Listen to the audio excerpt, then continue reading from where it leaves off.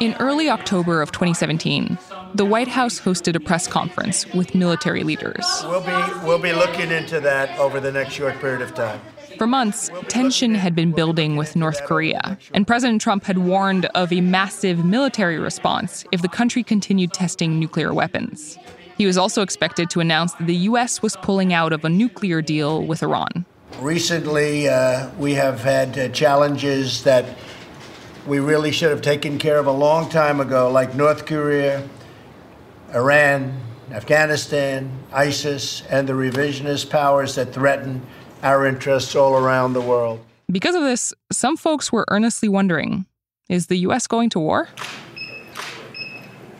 Later that day, the president posed for a photo op with military staff and their families, who'd all been invited to dinner at the White House. And it was there, in the state dining room, that the president said something that even by his standards was a bit strange. You guys know what this represents? Tell us, sir. I don't know, maybe it's the calm before the storm. The calm before the storm. What's the storm? Could be the calm before the storm.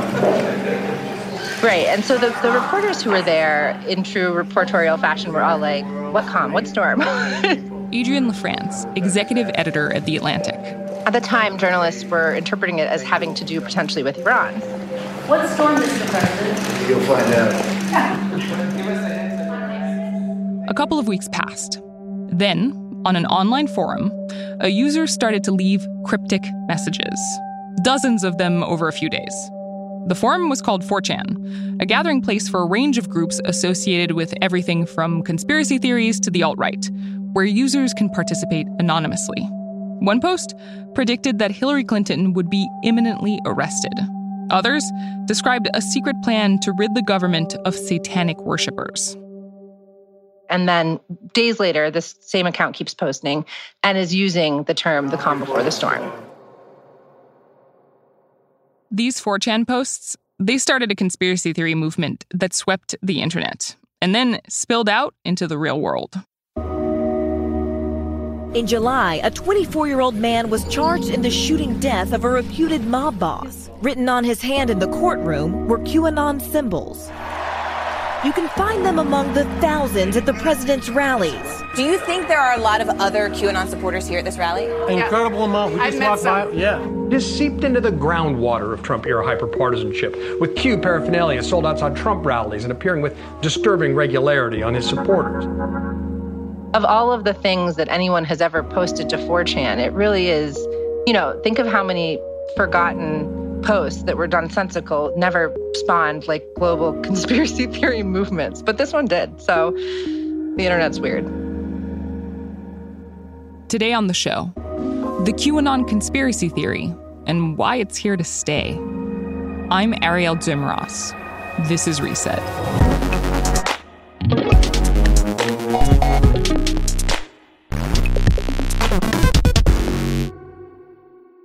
Adrienne LaFrance spoke directly to QAnon believers and wrote about the conspiracy theory's origins and its staying power for The Atlantic. So QAnon refers to the Anon, or the anonymous poster, who is sort of behind this entire theory. And so in the early days of QAnon, this person would talk about having Q clearance, very high level sort of government clearance with insider knowledge of military secrets. We don't know who Q is. It might be a single user or a group of people. Reporters haven't been able to figure that out. But ever since the first message on 4chan, the posts have kept coming. There have been more than 4,600 Q drops since Q started posting in 2017. The overarching worldview or the overarching belief system is that a group of high-profile Democrats and other powerful figures in business and in Hollywood are working together in secret and running this global child sex ring. And this is the key part, that President Trump is secretly working to thwart them. And eventually, they say, he will succeed. And when sort of that judgment comes down, on the other side of it is a great awakening for society. Q claims to be someone who works for the government, who's helping President Trump root out some kind of deep state cabal. The posts are meant to coordinate Trump's supporters by allowing them to decipher the code and figure out the quote-unquote truth. All conspiracy theories entail some sort of secret, powerful forces working against ordinary people or lying to ordinary people. QAnon is different because for the first time, the ordinary people have a role within the conspiracy theory where they feel like they're able to fight back. So there's a lot to unpack there. But what is up with this obsession with the idea of a child sex ring? Well, if you talk to what I call true believers, the people who are really invested in Q, I think you find that they're deeply earnest in their beliefs. And it's sort of like, if there is even a remote possibility that one child could be in harm's way, why wouldn't you do all that you can to make sure to fight for that child's well-being? And so I can see how it's almost like a defensive mechanism to protect the conspiracy theory itself, to say, like, this isn't just about the moon landing, this is about children. And so it sort of like raises the stakes, I think. And if you look way, way, way back, like seriously all the way to the Crusades, like, or the Salem witch trial centuries later, like there has long been a preoccupation in conspiracism with child sex abuse. And so it does draw on ancient preoccupations in the realm of conspiracy theory. So it's really hard to resist. And of course, we all care about children's well-being. Of course, we all don't want them to undergo those kinds of terrible situations. And so, of course, you're going to dive into this QAnon conspiracy theory head first. Right. And I think it is to the believers, I think it's sort of a legitimizing force. And so they can say, look at the Catholic Church, look at Epstein, look at these cases where we have, in fact, evidence that horrible things were done to children. And that then becomes the bridge from reality to conspiracy that is sort of like an anchor, in a way, to the people who believe. And I kind of get a sense that there's a little bit of religious undertone to this. Is that correct? That's certainly my interpretation, and it's not something I recognized until I really deeply reported it. But the more I talked to people who believed, the more, like online, when you encounter Q followers, the vibe is often, or it can be perceived as sort of hostile, as with so many things on Twitter or elsewhere. And so I sort of expected when I met people in person that it would be similar, but it really wasn't. And in fact, it was really pronounced to me, this sort of spiritual aspect that I didn't quite discern from online spaces, but in person, really, like the sense of like serenity and spirituality and just total blind faith. And so it's become really clear to me that this isn't just a conspiracy theory, and there really is this added layer of spirituality. Can you give me an example of one of these conversations and sort of how it felt religious? So if you look at just the way that people orient themselves around this conspiracy theory, there are these Q drops that are sort of like a foundational text to be interpreted. And you can imagine that in parallel to like a religious text. And then there is this mysterious figure Q that for whom there is this really strong reverence and devotion. And that has a religious aspect to it. But then there's also the larger worldview, which is if you look at the narrative, this idea that there is a great awakening on the horizon, and on the other side of it is a sort of like rapture, societal rapture. And that, it has a lot in common with other religions or worldviews that are preoccupied with end times. So you see a ton of that embedded in Q. And then in terms of when I talk to people who are true believers, I asked probably every person I talked to why they kept believing when things had been so clearly proved false. Like Hillary Clinton was never arrested. Mm-hmm. Why? Why do you believe this random anonymous person on the internet? And what they said time and time again was that this is so much bigger than Q. And I even asked one gentleman, what would you do if tomorrow whoever is posting as Q revealed themselves to be just like someone participating in a hoax, and they themselves said like, sorry, everyone, like, just kidding. And he was like completely unfazed and just said, it doesn't matter who Q is. And this was also interesting because I wanted to know who Q was, and people didn't seem to care. And so it clicked into place for me that this isn't about Q, it's about an existing worldview, and Q sort of just clicking into place for people who already sort of were craving this narrative or already believed in sort of specifically this preoccupation with the apocalypse. If QAnon's claims seem outlandish, Adrienne says she thinks the ways most people find the theory are pretty banal. One woman told me, I was looking for ways to get my car windows really clean. So she was like looking on YouTube for like sparkling clean car windows. And then like the algorithm was like, now check out QAnon. Similarly, another woman I talked to encountered it on Facebook.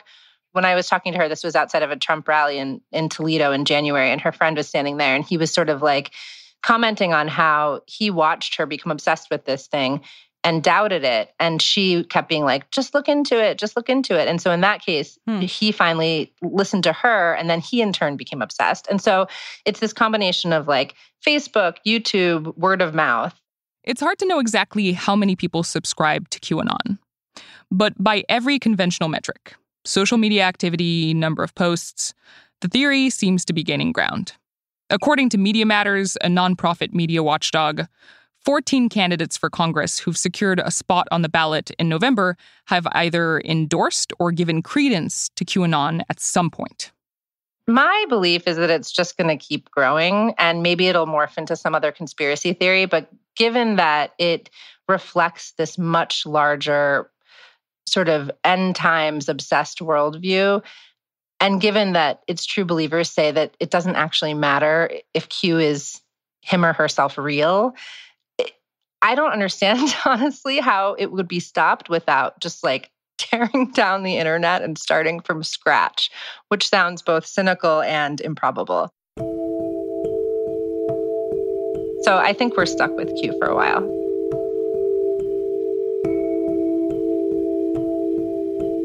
So, barring, shutting down the internet and starting over, what can be done to slow QAnon's growth? Some social media platforms are trying a few ideas of their own. That's after the break. This is Reset.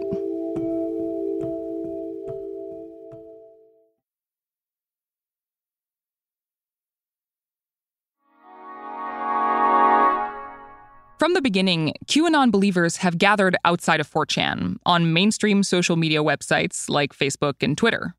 They post using hashtags like #TheGreatAwakening, #WeAreTheNewsNow, and #WakeUpAmerica. And they've uploaded videos of themselves taking the QAnon oath. I do solemnly swear that I will support and defend the Constitution of the United States. That I will support and defend the Constitution of the United States against all enemies, foreign and domestic. It's a take on the oath of office that U.S. politicians usually take, but there's a twist at the end. The QAnon slogan. Where we go one, we go all. Where we go one, we go all. Where we go one, we go all. So help me God. Where we go one, we go all. Twitter, especially, has been used by Trump and his staff to encourage the conspiracy. Trump's own Twitter account has retweeted pro-QAnon tweets dozens of times. Although, outside of retweets, the president hasn't formally acknowledged the conspiracy theory. Casey Newton is a Silicon Valley editor at The Verge. He says QAnon believers don't just use mainstream social media platforms to talk to one another, but also to increasingly harass people who are complaining about it or pointing out that it's not true or that it's a ridiculous hoax.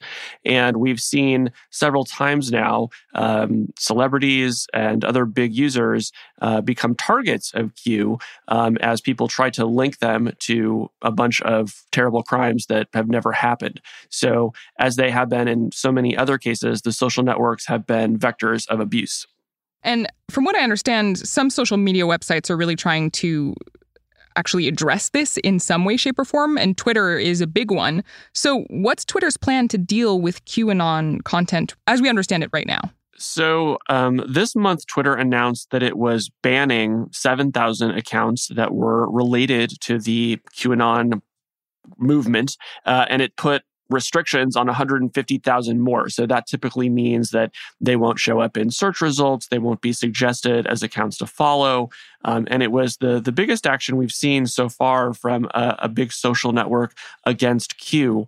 And we have also been told that Facebook is planning on taking its own measures against Q sometime soon. So I can't help but wonder, why is Twitter cracking down on this now?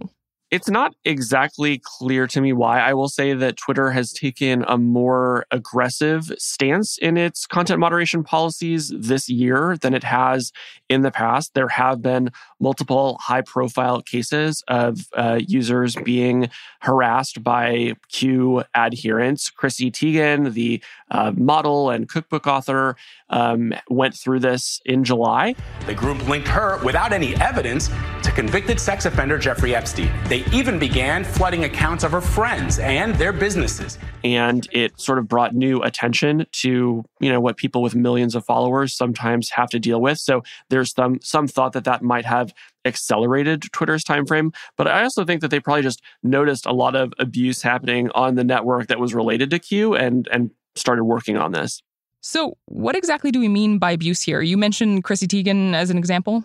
Yeah, so, imagine you've got 1 million Twitter followers and you're tweeting about the things you normally tweet about. And then every time you look in your mentions, people are saying, hey, why are you eating babies? You need to knock it off, right? That's the sort of thing that people have been going through on these social networks as a result of Q. And it has actually gone beyond the celebrities. In some cases, the most rabid adherents are finding the family members of these people on other social networks and then swarming them. So kind of all ganging up on not just the person who they are baselessly being accused of crimes, but also finding their friends and family and harassing them on social networks as well. So sort of once any large online hate movement has you in its sights, the harassment is just going to find you in 100 different ways.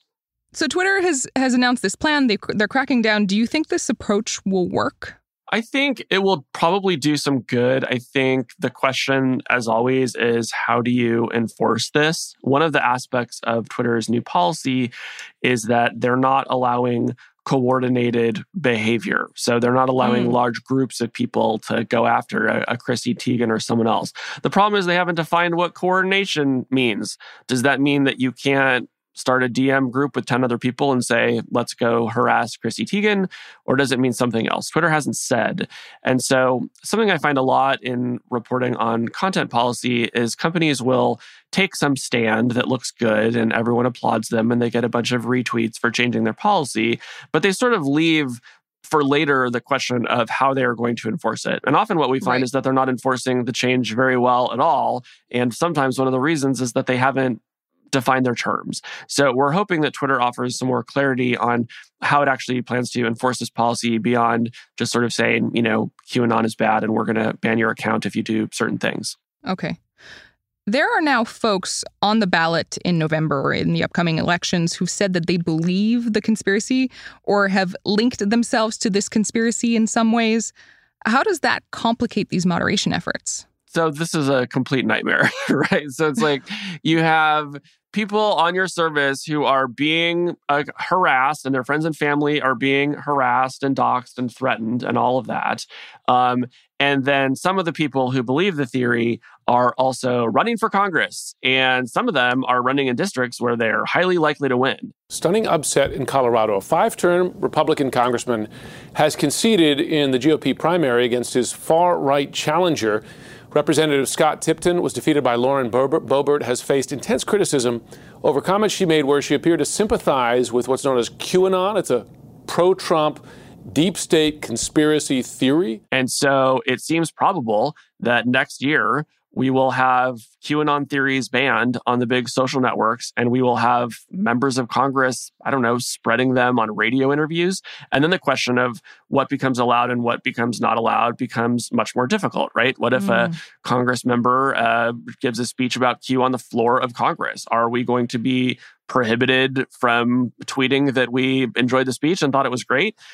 So these are really hard questions. I think, Twitter is probably thinking about what it's going to do. It has definitely not said, other than currently candidates for political office are not going to fall under this new policy. So, if you're, the Republican nominee for Congress in Florida and you want to say that QAnon is real, Twitter so far isn't going to ban you. But, the way I think about that is a problem for social networks, but it is not their problem to solve, really, right? If we want to root out these sort of, lunatic harassment groups, we need to be able to do it in a way that goes beyond just designing and enforcing a content policy for Twitter and Facebook. Casey Newton is the Silicon Valley editor at The Verge. What you've heard from Casey and Adrian today is that QAnon isn't going anywhere. But to be clear, conspiracy theories aren't new, and many of the ones QAnon followers talk about have been around for a while. So it's worth thinking about why this theory has gotten so much traction, especially during the pandemic. I think the thing to remember is that movements like these, they often emerge when things, government, society, feel especially unstable. People want a way to make sense of the world, a distraction, and a way to fight back, all in one. And for some people, QAnon is that thing.